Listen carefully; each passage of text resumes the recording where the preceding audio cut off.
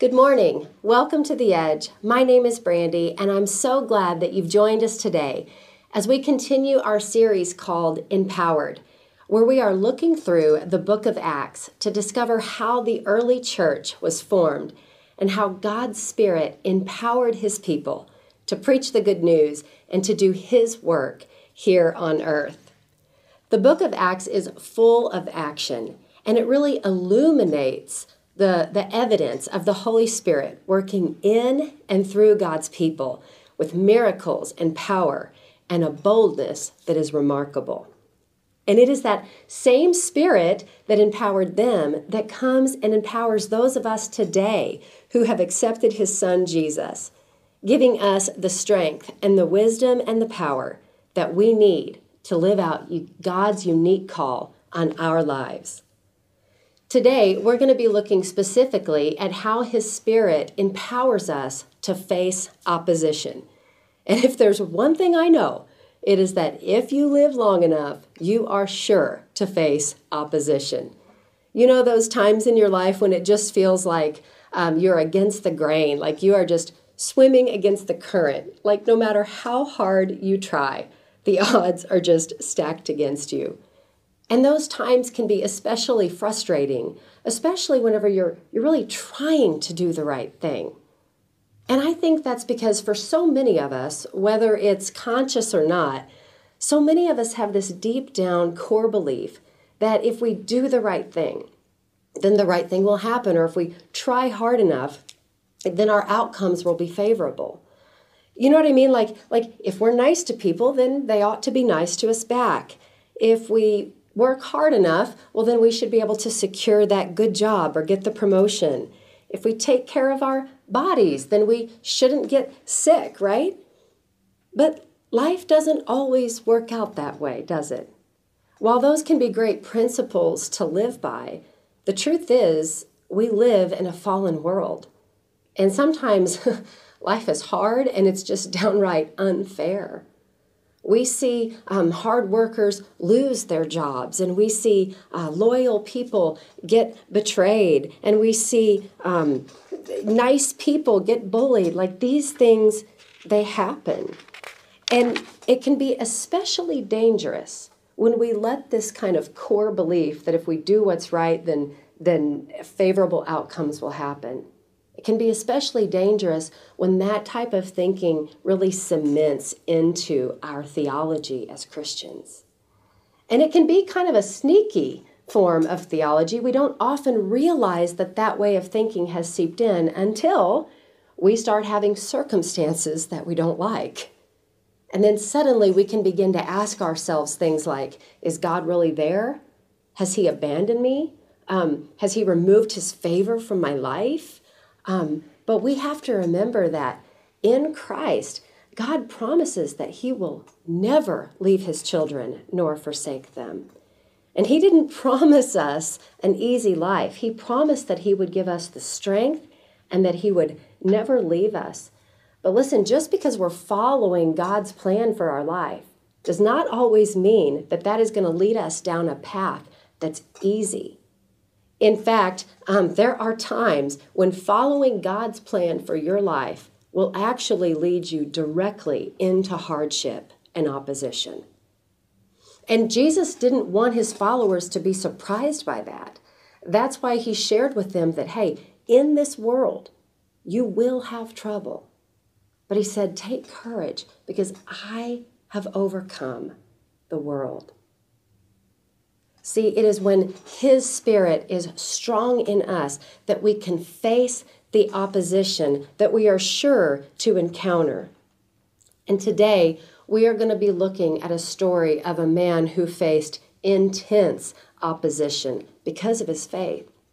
His name was Stephen, and he became the first recorded martyr in Christendom.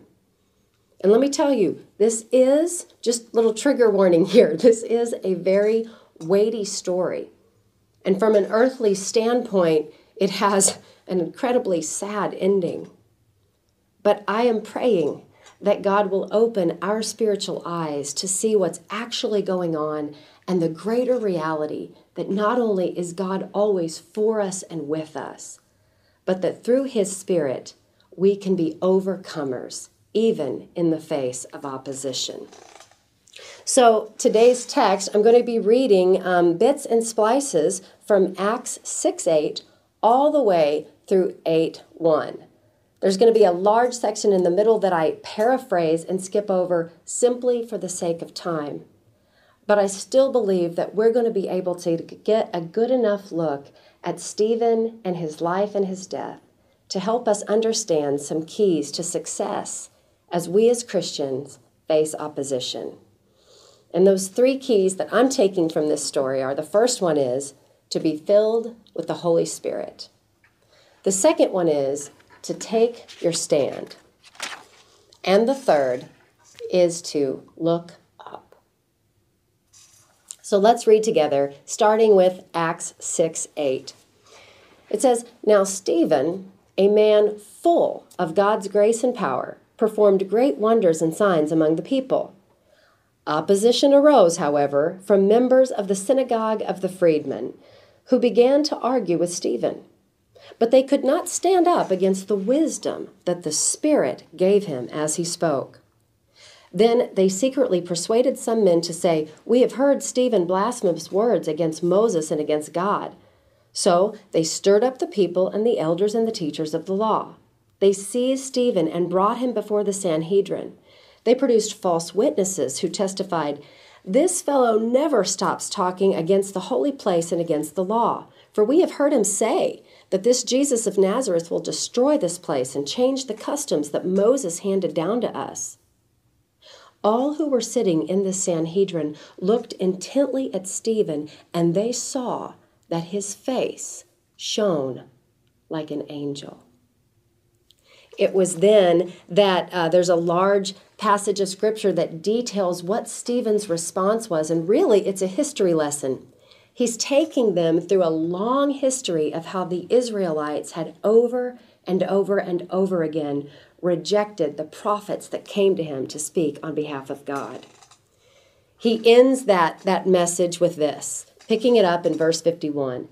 "You stiff-necked people, your hearts and ears are still uncircumcised. You are just like your ancestors. You always resist the Holy Spirit. Was there ever a prophet your ancestors did not persecute? They even killed those who predicted the coming of the righteous one, and now you've betrayed and murdered him. You who have received the law that was given through the angels, but have not obeyed it." When the members of the Sanhedrin heard this, they were furious and gnashed their teeth at him. But Stephen, full of the Holy Spirit, looked up to heaven and saw the glory of God, and Jesus standing at the right hand of God. "Look," he said, "I see heaven open and the Son of Man standing at the right hand of God." At this, they covered their ears, and yelling at the top of their voices, they all rushed at him, dragged him out of the city, and began to stone him. Meanwhile, the witnesses laid their coats at the feet of a young man named Saul, later to be Paul. While they were stoning him, Stephen prayed, "Lord Jesus, receive my spirit." Then he fell to his knees and cried out, "Lord, do not hold the sin against them." When he had said this, he fell asleep.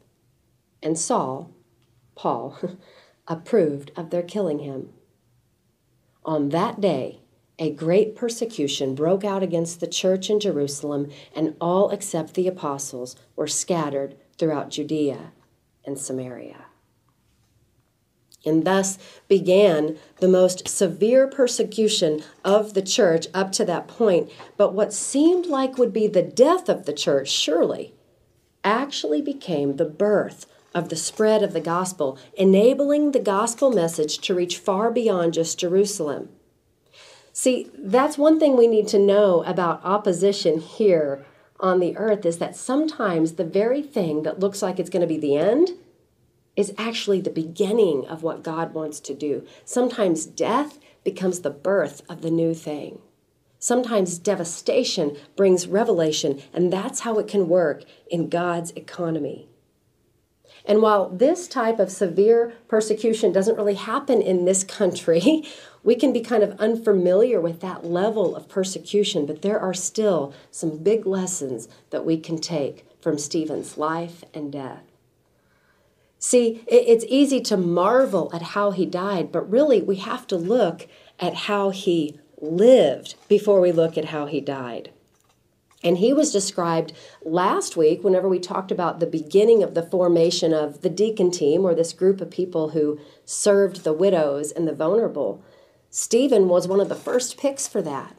And it's because that text described him as a man full of faith and full of the Holy Spirit. See, he wasn't just a man who had faith or had received the Holy Spirit. He was a man described as being full of faith and full of the Holy Spirit.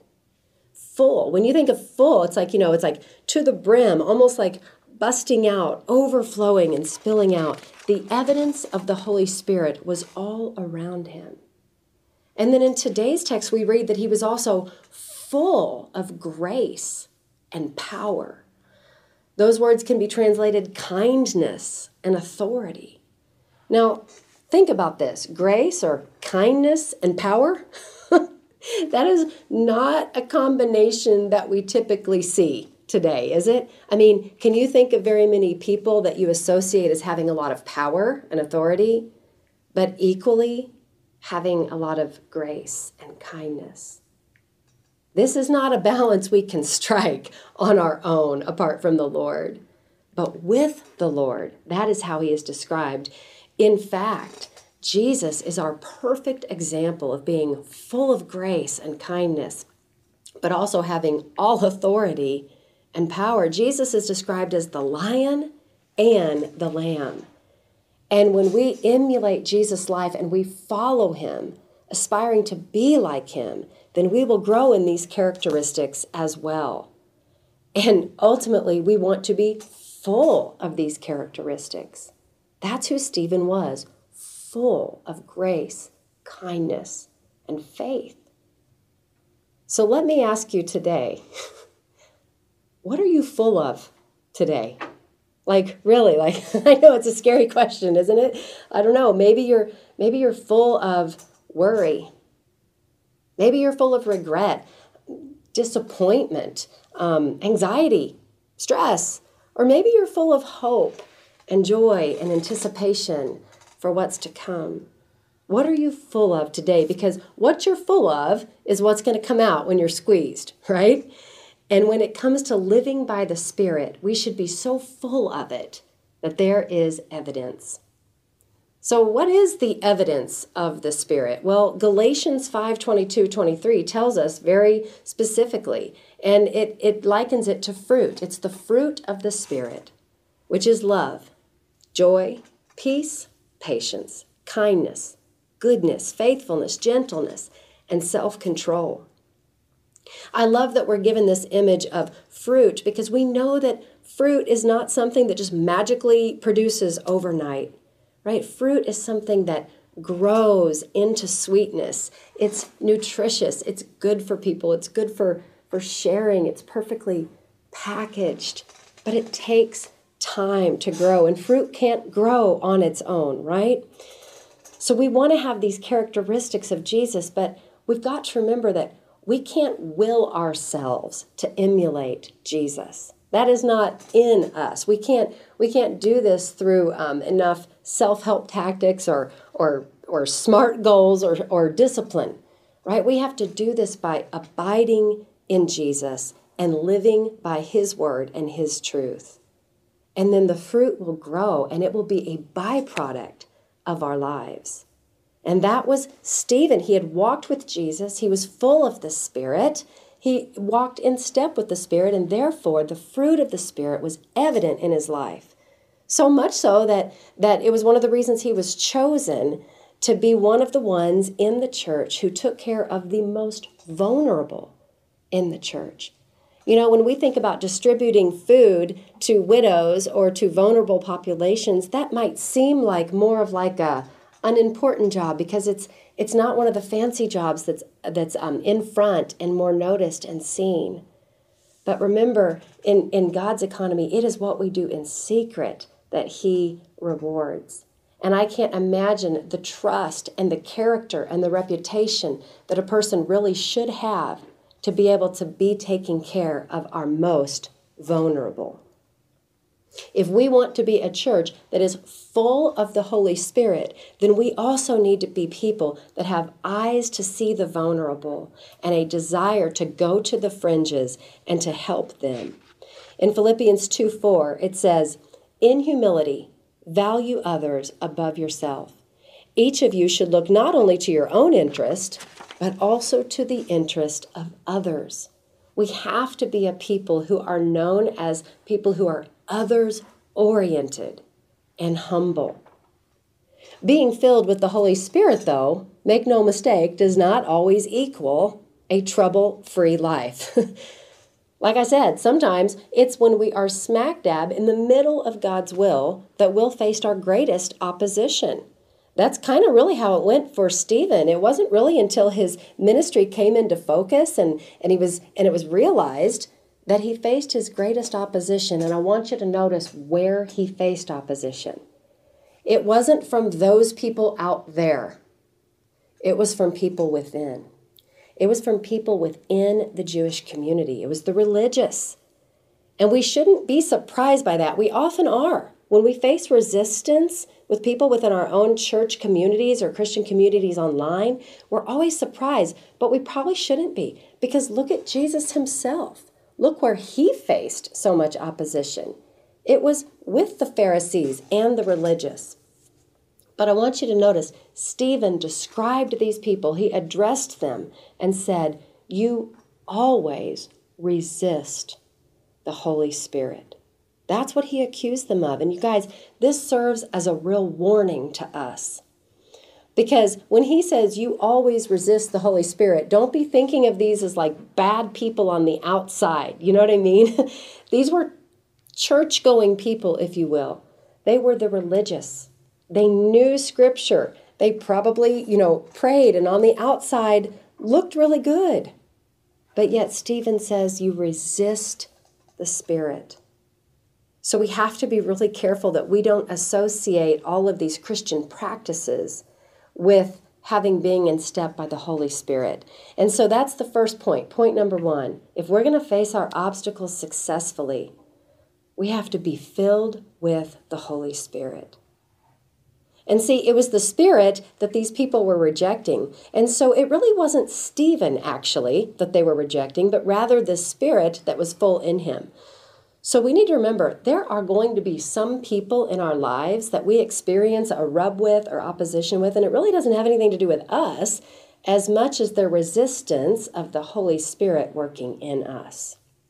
So what do we do? What do we do when that happens? Well, Ephesians 6:10 says that we need to be strong in the Lord and in his mighty strength so that we can take our stand against the devil's schemes. Because our battle isn't against flesh and blood. Remember, it's against the spiritual forces. And so what does Stephen do in the face of this adversity? Does he cower? Does he apologize or mince words? Does he try to negotiate or compromise? No. With the strength that the Holy Spirit gave him, he fights his battle with strength and courage, and he takes his stand. And that's the second point that we have to do if we're going to be overcomers. We have to take our stand, be willing to stand up for the truth of God, speaking his word boldly and unapologetically. He ended up giving the longest and the most polarizing sermon that you're going to see in the book of Acts. And it says that no one could stand against his wisdom. This is a man who, although was described as being filled with kindness and grace, was not afraid to speak the truth. And he warned them about their errors and where they were going wrong. But you guys, I don't want you to hear his tone as angry or prideful. He was not against these people. He cared for them. He was a man that was filled with kindness. So we need to really hear this in a loving way. He's saying, like, You're resisting the Holy Spirit. And I almost imagine him being like pained by this. So we can't think of him as saying this in a different way than he did. Somehow, like Jesus, he struck that balance of being truthful and not being afraid to deliver the truth, even when it hurts, but keeping that kindness about him.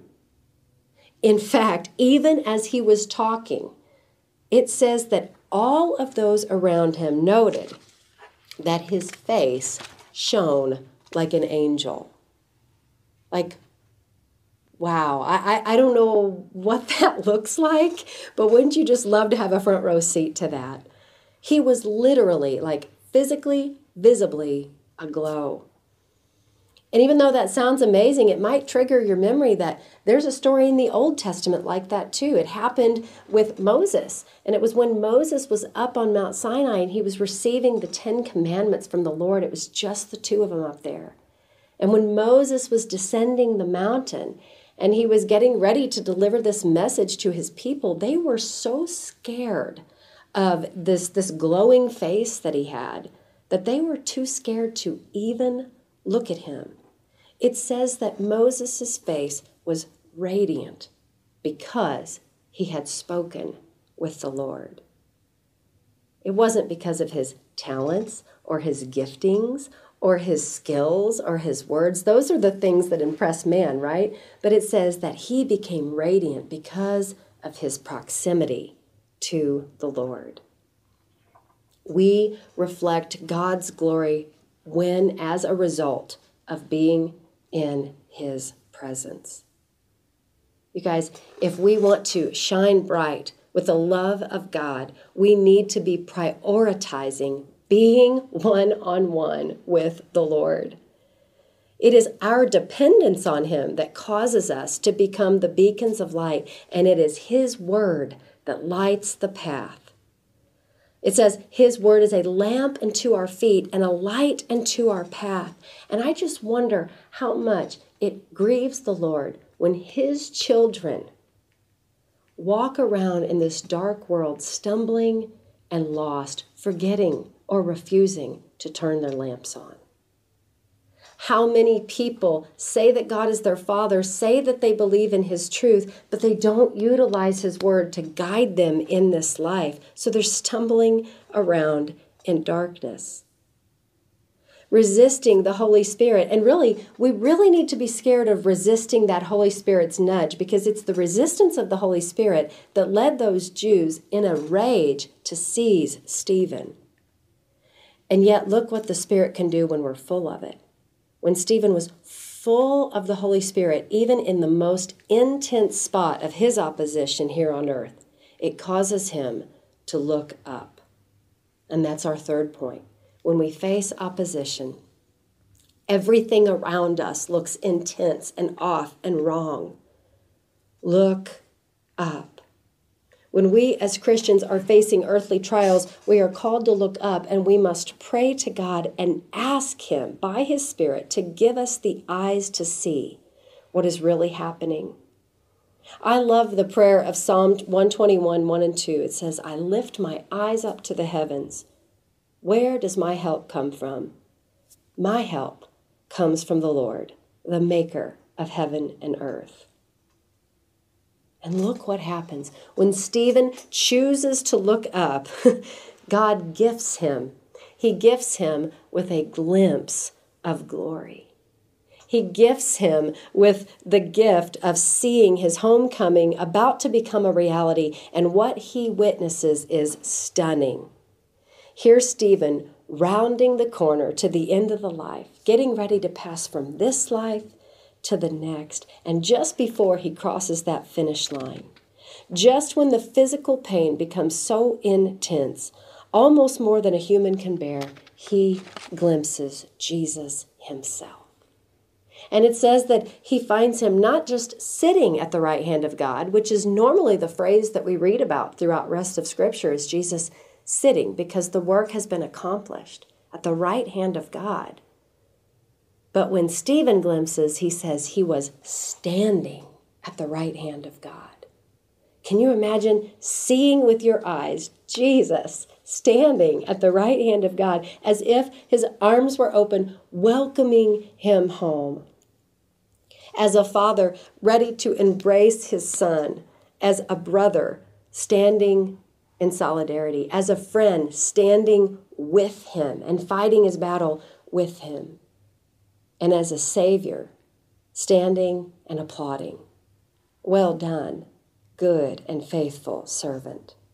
Your race is finished. See, I don't know what race God has marked out for you, but we are encouraged in Scripture to run the race that God has marked out for us. And each one of our races can look very different. Most of us will never face the type of opposition that Stephen did because of the times and because of our culture. But there are going to be legs of your race that become incredibly difficult, where you are going to be tempted to look at everything around you and feel crushed by the weight of it. But you know, when Jesus called his early followers and said, "Come follow me, pick up your cross daily and follow me," it's important for us to remember what they were going through contextually then. Jesus wasn't saying, "Carry your cross daily and follow me," like poetically or metaphorically. This wasn't a flowery way of saying you might have trouble, but take it and follow me. Jesus knew how he was going to die. He knew that he was going to die on a cross. And when he told his followers, "Pick up your cross and follow me," he knew that he was looking at men, that many of them would be dying because of their faith. And Stephen embraced this, and he lived it fully to the end. He was all in. And being transformed into the likeness of Christ, he utters his final words on this earth, saying, "Lord Jesus, receive my spirit." And he fell to his knees and he cries out, "Lord, do not hold this against them." With words that sound remarkably similar to Jesus' own words on the cross when he cried out, "Father, forgive them. They don't know what they're doing." Stephen, in his last breath, is being taken from glory to glory, looking and sounding and talking and praying more and more like the Jesus that he follows. When life gets hard, when opposition and hardship are all around us, we have to look up. We have to fix our eyes on Jesus because he's the author and he is the perfecter of our faith. When I was a little girl, I used to sit in a certain row in our church and I could see, my mom played the piano, I could see her perfectly. And as the sermon was wrapping up, she used to always start in with the same chorus because we would close out all of our messages on Sunday mornings with the same song. And as I was finishing this particular message, I began to hear that chorus in my head. So I'm going to leave you and wrap up this message with the same words to that song. Turn your eyes upon Jesus. Look full in his wonderful face, and the things of earth will grow strangely dim in the light of his glory and his grace.